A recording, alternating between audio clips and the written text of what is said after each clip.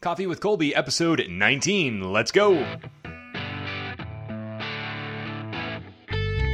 Good morning, good afternoon, or good evening, and welcome to today's episode of Coffee with Colby, the show that's about helping you put your best foot forward on your professional path. In the time it takes to enjoy one cup of coffee, we are going to cover the challenges that crop up in the workplace and how to balance your career and your personal life. This is all the stuff you need to know that they didn't teach you in school. Thanks for tuning in. I'm Colby Reed, and this is my show.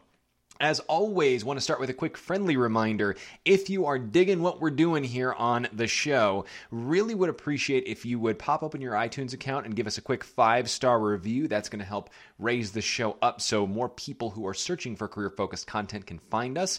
Also, if you like the show, would love if you'd share it out on your social media networks, let your friends know. And if you've got a question or an idea for a future topic, hit me up on Twitter. I'm at Colby Reed, ColbyReade. Now, let's get down to business. And one of the things that I want to accomplish with this podcast is to touch on the subjects in our personal lives that can also impact our work. Some people believe in work-life balance and that you can separate the two.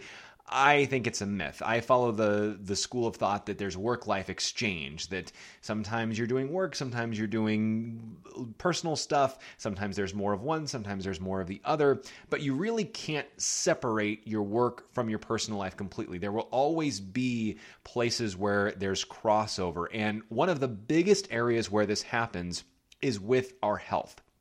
How we feel and how we treat our bodies has a huge impact on how we perform at work. I'm actually going to share some examples of how my own health got in the way of my work over time and how I had to kind of get to the bottom of that. But you all know what I'm saying is correct. We all know that when we feel like garbage, we perform like garbage at work. But when we feel our best, we do our best. But before I get into any of that, I have a disclaimer I want to put up front here. And that is today's episode is all about learning about your individual body. In fact, the key message, the key takeaway, if you want to skip the whole episode, I am urging you to learn about your body and how your health is impacted by certain factors and elements so that you can put a plan together that works best for you to live your best life.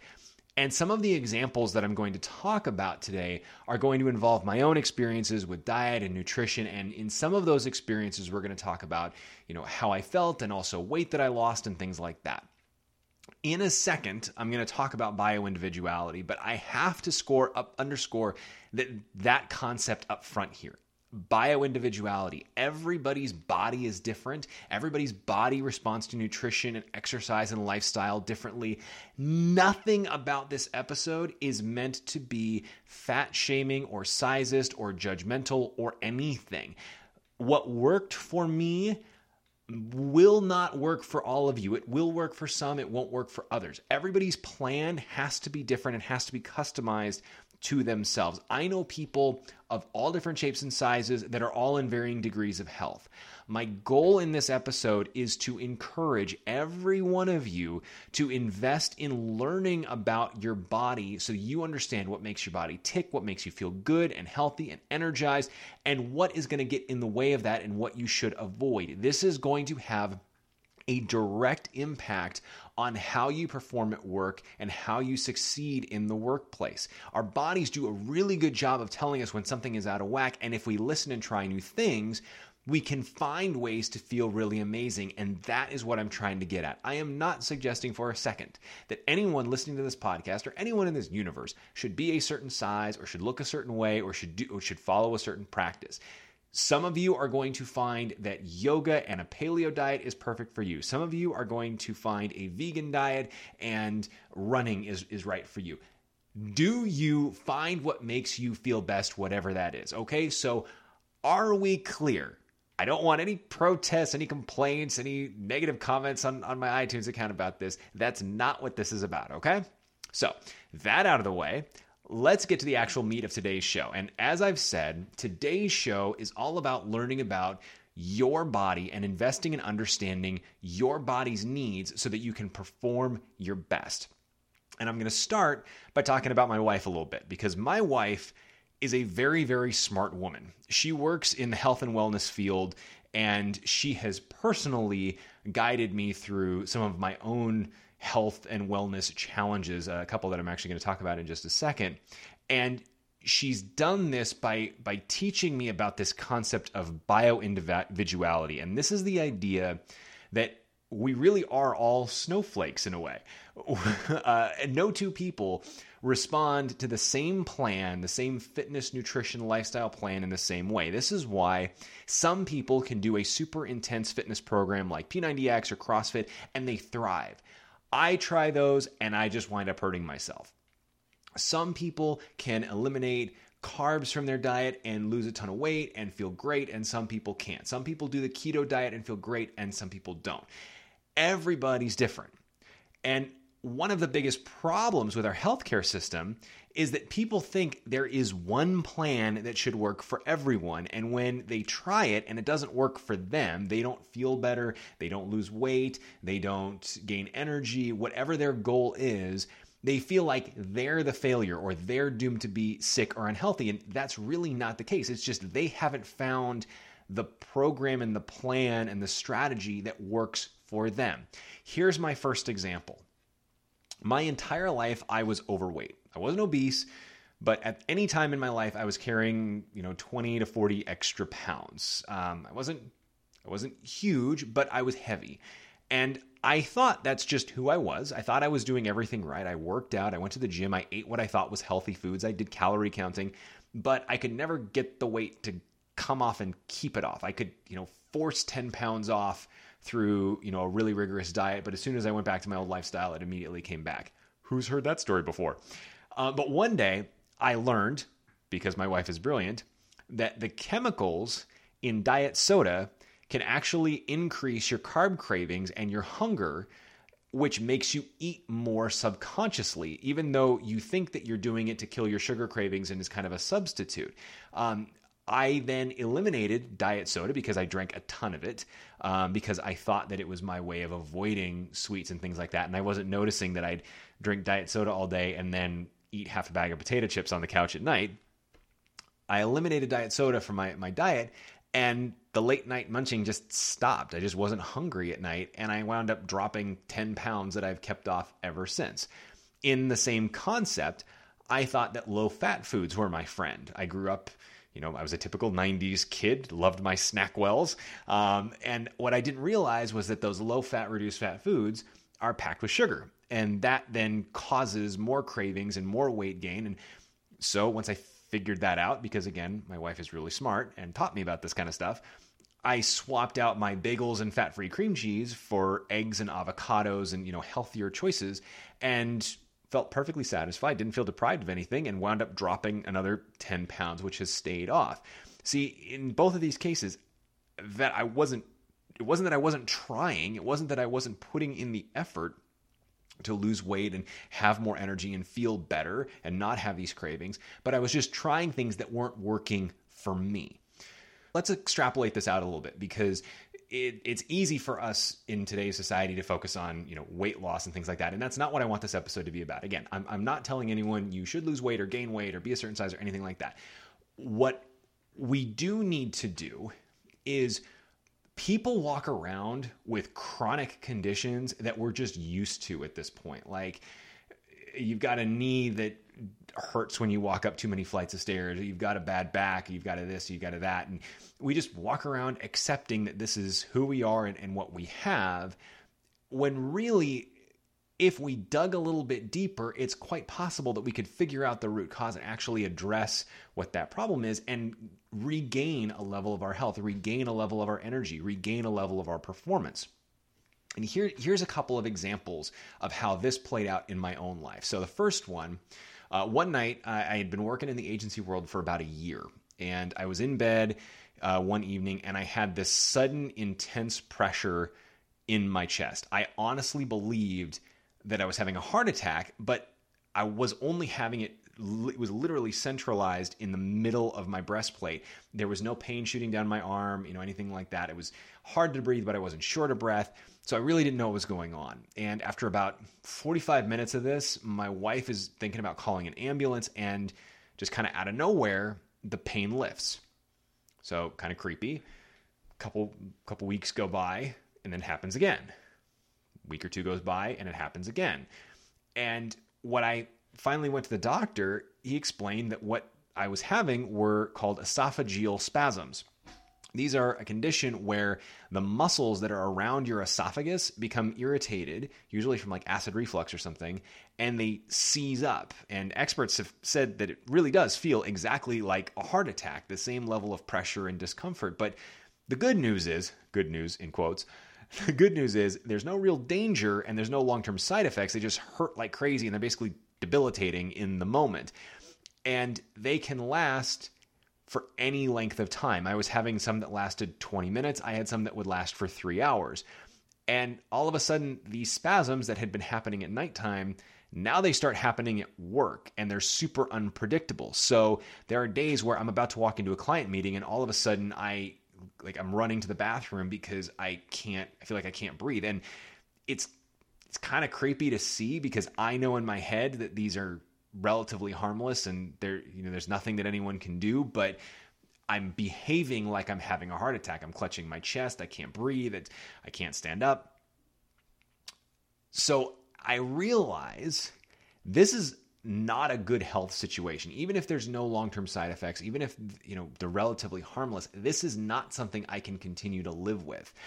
And I got to figure out what's going on. So I meet with some doctors, did a bunch of reading, and I started to figure out that there were certain foods and lifestyle choices that were contributing to these spasms. And it was things like drinking too much coffee, eating spicy foods, eating fried foods, eating foods and then laying down. And I started to eliminate some of this stuff and deal with the stress and deal with the anxiety and things that were causing the reaction in my system.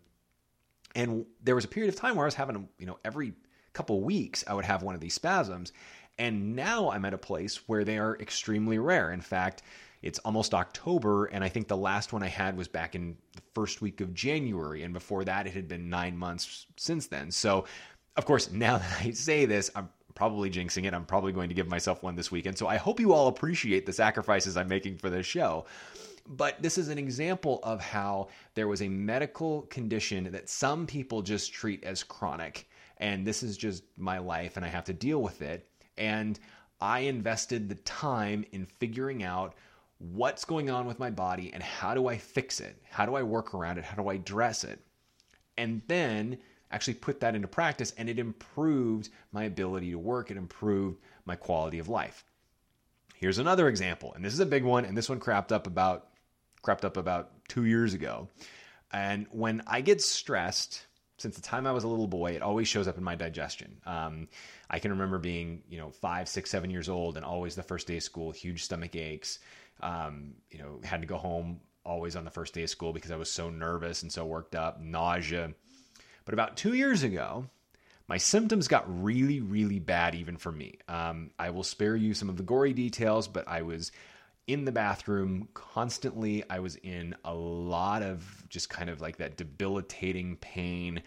And I was also just exhausted all the time. Like, it didn't matter how much I slept. I could never keep my eyes open. I was dragging at work. It was really weird. And this went on for 10 months. I kept making excuses, telling myself, well, I'm stressed about this or I'm stressed about that. And there was legitimately at the time, there was some really stressful stuff going on. I was dealing with a challenging client opportunity at the agency at the time, and then I was applying for new jobs, and then I was going through this really rigorous job vetting process. But when all that got done and I still had these symptoms, I finally took myself to the doctor, and it turns out I have Crohn's disease. Crohn's, if you don't know, is an autoimmune disorder. You can't cure it, but you can treat it and make it, put it into remission with certain lifestyle choices and sometimes with medication. I had to, and that was one of the big questions that we had. One of the ways that people treat Crohn's disease is with some pretty heavy duty medications that can make you pretty sick and have some pretty serious side effects. And I really wanted to try and avoid that. And I wanted to try and just have a healthy, vibrant life. And so again, with the help of my brilliant wife, because she is brilliant, we've discovered that there were certain lifestyle choices I could make that could help control my symptoms and control the disease. And so I had to do things like I had to eliminate coffee and caffeine and gluten and dairy from my diet. And I have to monitor my symptoms for the rest of my life. But in doing these steps and in taking these steps and in changing my lifestyle, my symptoms went away. I'm technically at this point, knock on wood, in remission.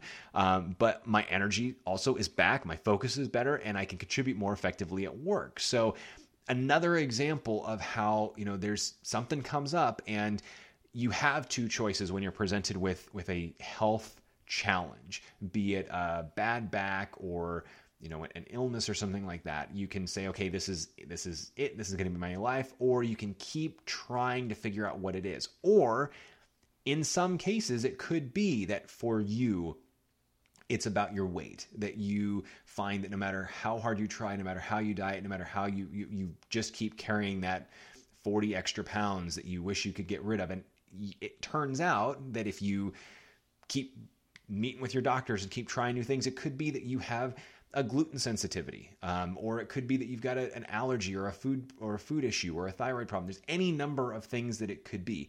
And again, I'm not saying that anyone should be a certain size or anyone has to lose weight, but if that's your thing, you owe it to yourself and you owe it to your career, you owe it to your family, you owe it to your life to do what you can and to just keep trying to figure out what's going on. Because when you do hit on, hey, this is my solution, and it could take you a year, it could take you 10 years, you're going to feel so much better, and it's going to give you more energy. It's going to make you feel like you can tackle anything.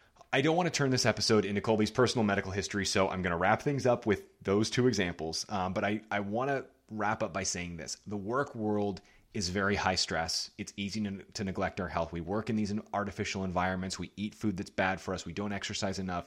Chronic illnesses are the single biggest healthcare cost we have as a country, and they're just going to keep going up, and they can lead to serious illnesses. We're talking about your life. I'm approaching this from the perspective of your performance at work because this is a work-related podcast, but really we're talking about your life and your well-being and how you feel as a person, whether it's impacting your work performance, your energy's down, your focus is off, or whether it's impacting, how you are with your family, how you are with, in your personal life. You owe it to yourself to do everything you can to understand your personal health and what is going to make you feel the best. You don't need to be some CrossFit paleo fanatic with 0% body fat, but you do need to take the time to listen to your body. Invest time in building a team of medical professionals who you trust, who can help you diagnose and address medical issues when they come up. And for God's sake, invest in the lifestyle elements that make you feel your best, the meals that support your personal health, the exercise that gives you energy, and a lifestyle routine that promotes your personal health.